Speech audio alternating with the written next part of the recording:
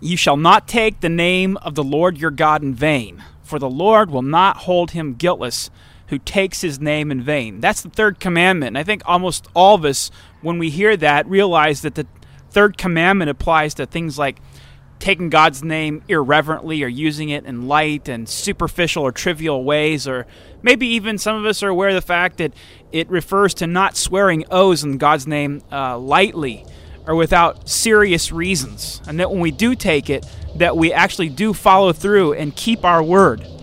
But tonight, as we continue on in our exposition of the third commandment, we're going to show you the third commandment applies even to what we think about God and what we believe about God and how we use the word of God. So stay tuned with us tonight on Sinners and Saints as we study the third commandment.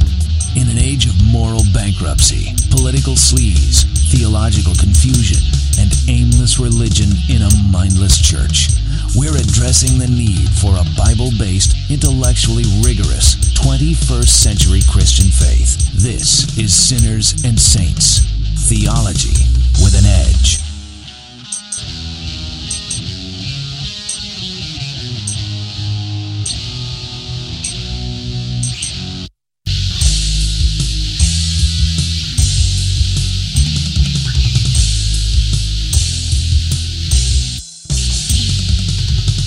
Welcome to Sinners and Saints tonight. We're glad you're with us as we continue on in our series on the Ten Commandments. Last week we took on the first part of our study of the third commandment. We're going to continue on talking about its various applications. As we already noted here, we're going to deal at some length with how the third commandment applies to the whole topic of heresy and false doctrine and using God's word in proper ways. As usual, joining us for our discussion is Reverend Adam Kalushin from Ontario United Reformed Church and Reverend Moses Janbazian from Pasadena URC, and I'm Pastor John Sawtell, pastor of the All Saints Reformed Church plant out in Walnut. So let's start our discussion. We've already read the third commandment, which refers to taking the name of the Lord in vain, and we said that it refers not just to irreverent, superficial uses of God's name or improper oath-taking, but now here, the very way in which we think about God. In other words, the third commandment applies to true and false doctrine. It applies to getting the truth right, and that it's a sin, it's immoral, it's a violation of God's law to misunderstand His word and to teach false doctrine. Yeah, I want to start by taking you to Ephesians 4:14. Says that we should no longer be children, tossed to and fro and carried about with every wind of doctrine, by the trickery of men in the cunning craftiness by which they lie in wait to deceive. But speaking the truth in love, we may grow up in all things into Him who is the head, that is Christ. Now think about that for a minute. We are being called by God to think about Him rightly. That means we don't just take every thought that we hear about God spoken out on the radio or from a Bible teacher or whatever to be truth. We only accept that which is true from His Word, and that we may then speak the truth and believe that about Christ. Okay, there's a lot of people that are going to say, yeah, that's right. That's out of the Scriptures, out of the New Testament, right out of Paul. We're not to be guided by false teachers or believe false things. But what most people are probably missing here is the connection between the third commandment and this idea of false doctrine. So how do we sort of draw that out? Well, remember, I want to take you back to the meaning of the commandment itself. Specifically, the commandment is forbidding taking bad oaths or dishonest oaths in the name of the Lord your God, or trivial oaths. But remember, just like with the second commandment where it forbade a specific kind of false worship, idolatry, it was pointing to a broader principle that all of your worship of God must be pure and appointed. In this commandment, He's forbidding bad oaths, but the broader principle is that you always use the name and the character of God with due reverence. Yeah, when it says don't take the name of the Lord your God in vain, it is saying that you are not to utilize the idea, the thought of who God is, and then put into it your own thoughts. Rather, God must be defined by the Scriptures as He has defined Himself. And so when you have false views about God, you are violating this commandment. Right. His name represents all of who He is and His character, you see. The Westminster Larger Catechism, number 112, says that the third commandment requires that the name of God, His titles, attributes, ordinances, words, sacraments, prayer, oaths, vows, lots, works, whatever else, and whereby He makes Himself known, be holily and reverently used.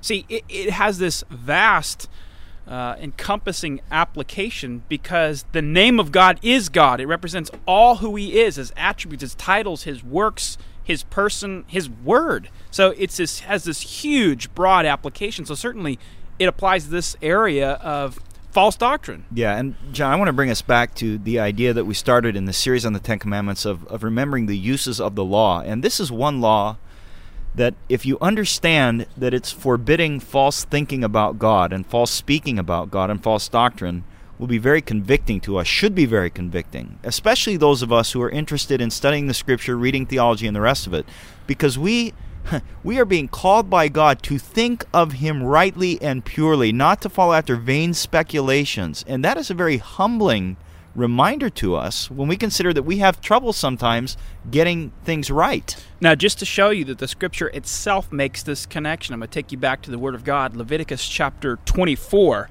beginning at verse 13. Then the Lord said to Moses, "Take the blasphemer outside the camp. All those who heard him are to lay their hands on his head. The entire assembly is to stone him. Say to the Israelites, if anyone curses his God, he will be held responsible. Anyone who blasphemes the name of the Lord must be put to death." So the Scriptures are making this application of the third commandment to blaspheming, saying unbiblical, unlawful, ungodly things about God. And we have to be very careful about how we define blaspheming, because unfortunately this is one thing that people have defined too narrowly now. Whereas blaspheming is basically saying anything false about God, any lies about Him. And so it's not simply that someone is cursing using the name of God or saying something deliberately false about God. It's even when they are sincere about it, but they are wrong, it's still blaspheming His name. And so that's why we say this has a lot of implication for how you will live your life, because it will affect who you listen to and where you worship. That's right. 1 Timothy 4:1, Paul's writing to the minister Timothy, and he says, "In latter times some will depart from the faith, giving heed to deceiving spirits and the doctrines of demons." Listen, false thinking and teaching about God is demonic. That's how serious it is. Okay, that's a very important point. We want to come back to it after the break. Stay tuned with us tonight on Sinners and Saints. This is Sinners and Saints, theology with an edge.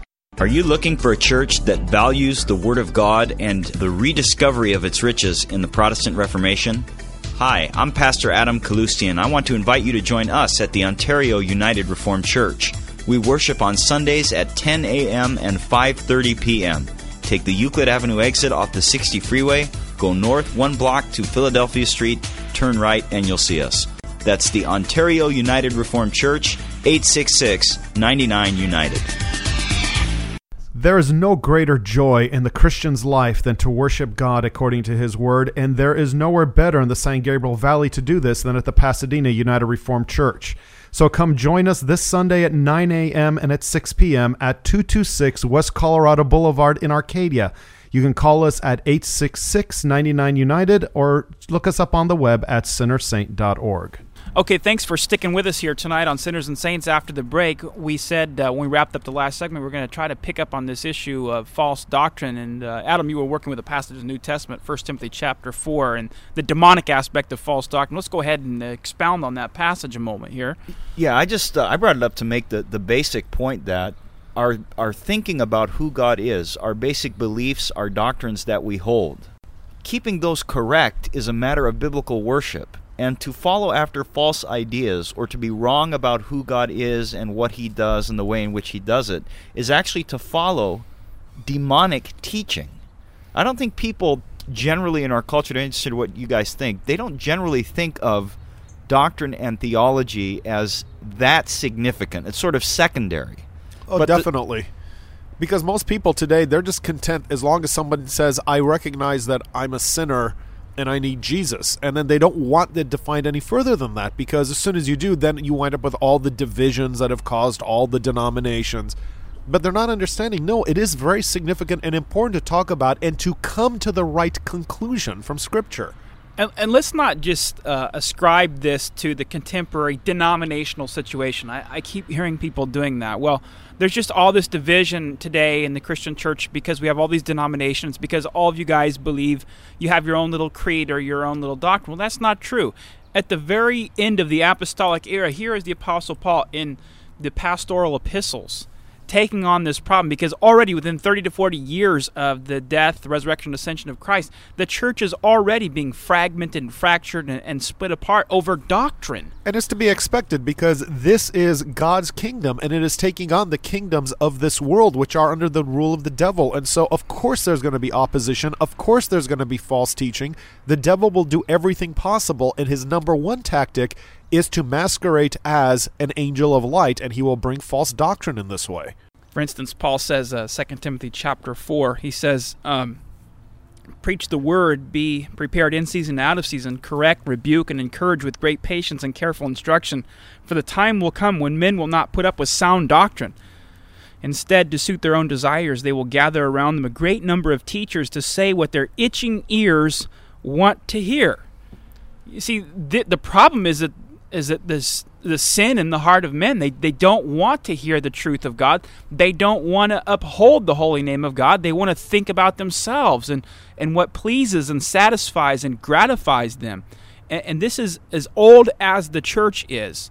And yet Christians are called to vindicate the glory of God's name and uphold it by professing what is true about Him, not what we like and personally desire. Now let me get down to the brass tacks here. What real practical about what that means for those that are listening to the show tonight, okay?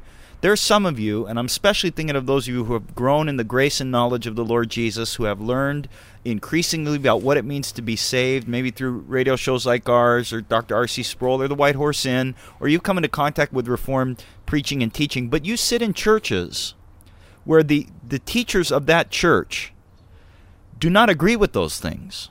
Or maybe they agree with something like the 5 points of Calvinism, but they haven't been studied in the history of church and the broader depth of biblical teaching, which we call now Reformed theology, maybe summarized in the 3 forms of unity you've been hearing about on the show. And you sit around and you tolerate that, and we say you are being a party to taking the Lord's name in vain.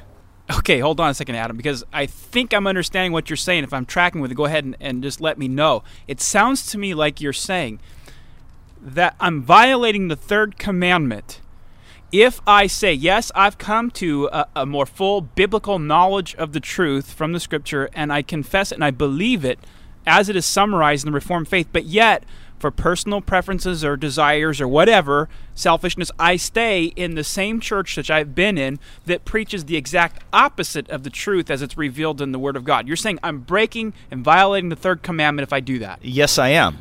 And I don't care about what supposed greater good reasons you come up with. For example, I'm going to be the one that brings the true message to all these people and whatever. And I want to show you why I'm saying this from the Scripture. James chapter 3, verse 1. My brothers, let not many of you become teachers, knowing that we shall receive a stricter judgment. For we all stumble in many things. If anyone does not stumble in word, he is a perfect man, able also to bridle the whole body. Now, what you're saying is, supposedly you're sitting in a church where you know that things that are wrong are being taught from the Scripture, supposedly, in the name of the Scripture. And if you are sitting there and tolerating that, you are supporting, you are becoming a party to these so-called teachers taking the Lord's name in vain. They are not bridling their tongue. They are not trained in the Scripture to speak the truth, to edify God's people, and you're being a party to it. Well, let me take that a different angle. Okay, if that's a valid application, and James 3 comes into the picture here in terms of be not many masters, be careful what you say because we shall receive the greater condemnation. What about also, if we're going to apply this to a personal practical level, what about all these people out there who just assume that they have the gifts to teach? And so they sign up at the top of the list for every teaching opportunity that comes up in the church because, after all, they've been gifted and they just have to use this gift so they can bless everybody. Are they, too, in this position here of violating the third commandment because they're vainly and lightly taking the name of the Lord up when they don't even know what they're talking about and they're misrepresenting Him? Well, first, from James, I would say that people should actually be very scared to teach, and if they can avoid teaching, they should, because they're being warned. We're all being warned. Don't take this lightly. God will not tolerate false things being said about Him, and so one of the reasons as ministers we've been trained is in order that we don't go into the minefield of bad theology and kill ourselves.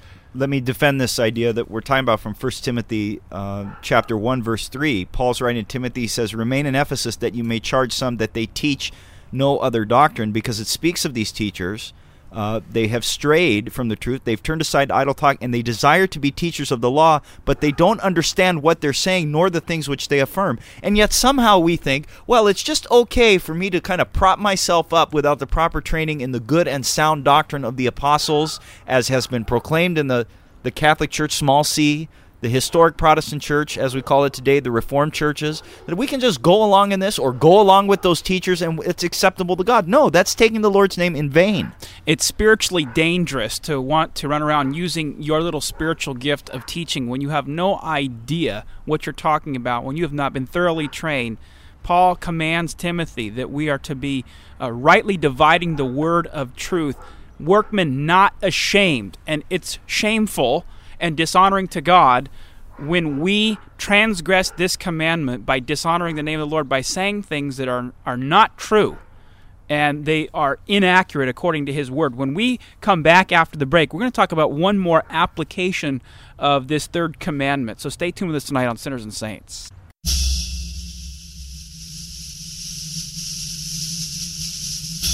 Americans are known for their independence and self-reliance. We take little stock in other people's opinions. Americans want to examine and form our own conclusions about everything, and if something isn't to our liking, we'll fix it. These characteristics have served us well in casting off monarchies and taming the wild frontier. But are they really the best qualities for building Christ's church? At Grace Evangelical Church, we think one thing our culture doesn't need to reinvent are the tried and tested truths of Orthodox Christianity. We take delight in the faith of our fathers, in the biblical truths captured by the three forms of unity. We believe the truths of the Reformation gospel of justification by faith alone are the only solution for the multitude of problems that face America today. We invite you to come worship with us at Grace Evangelical Church.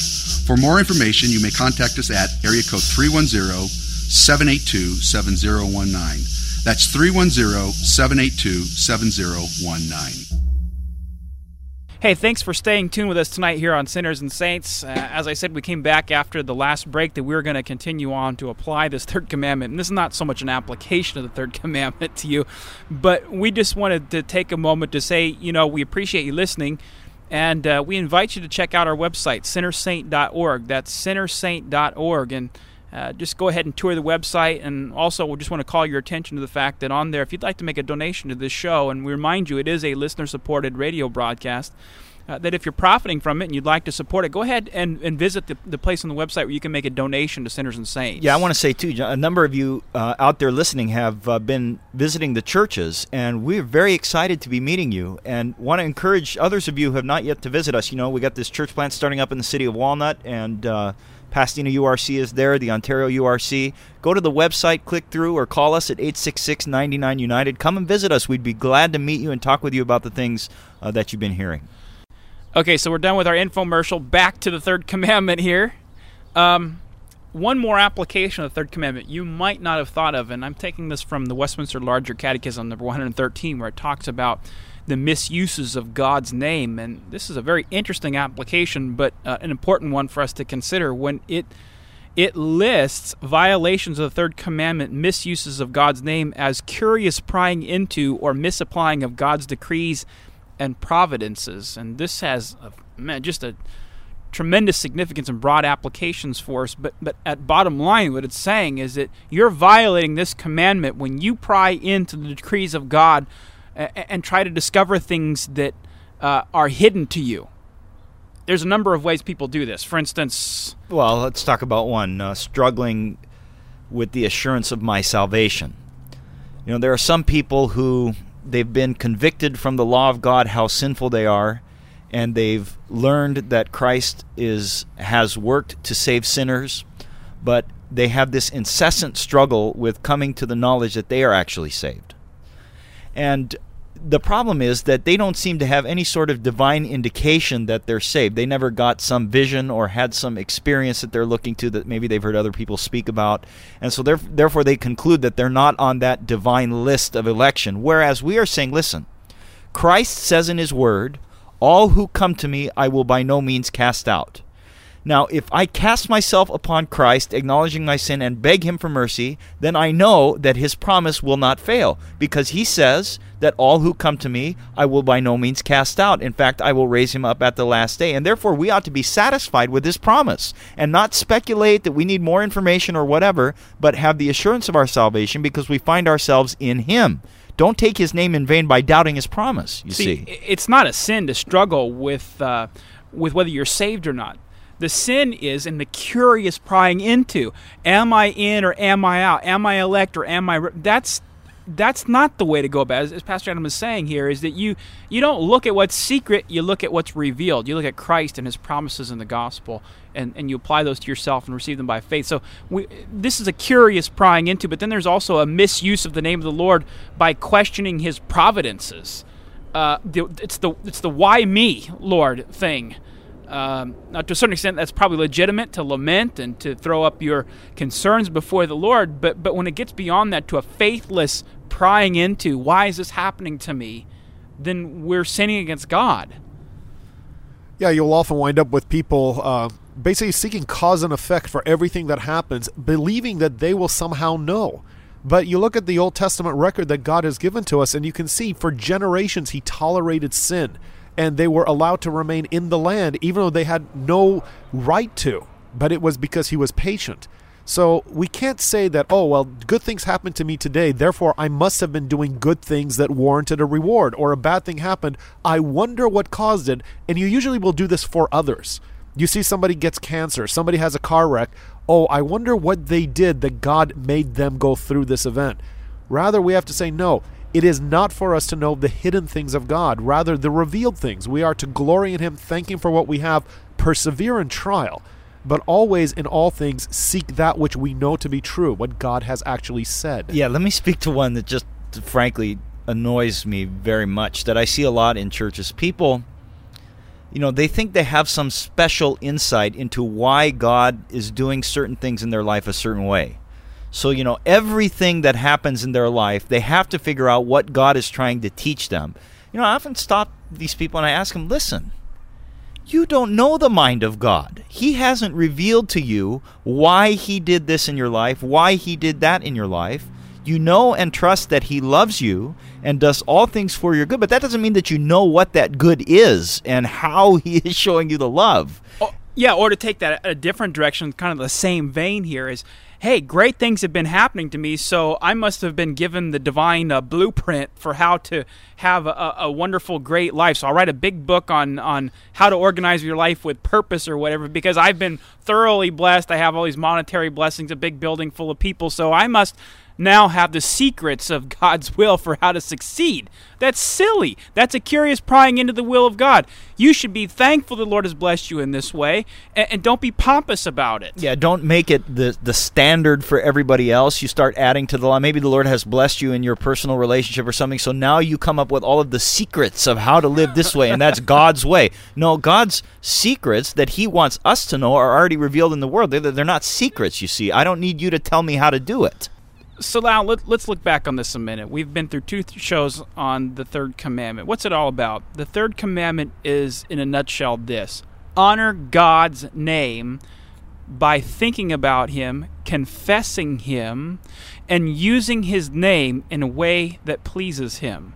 We should not use his name lightly or trivially. We should not make needless, irrational, rashless oaths.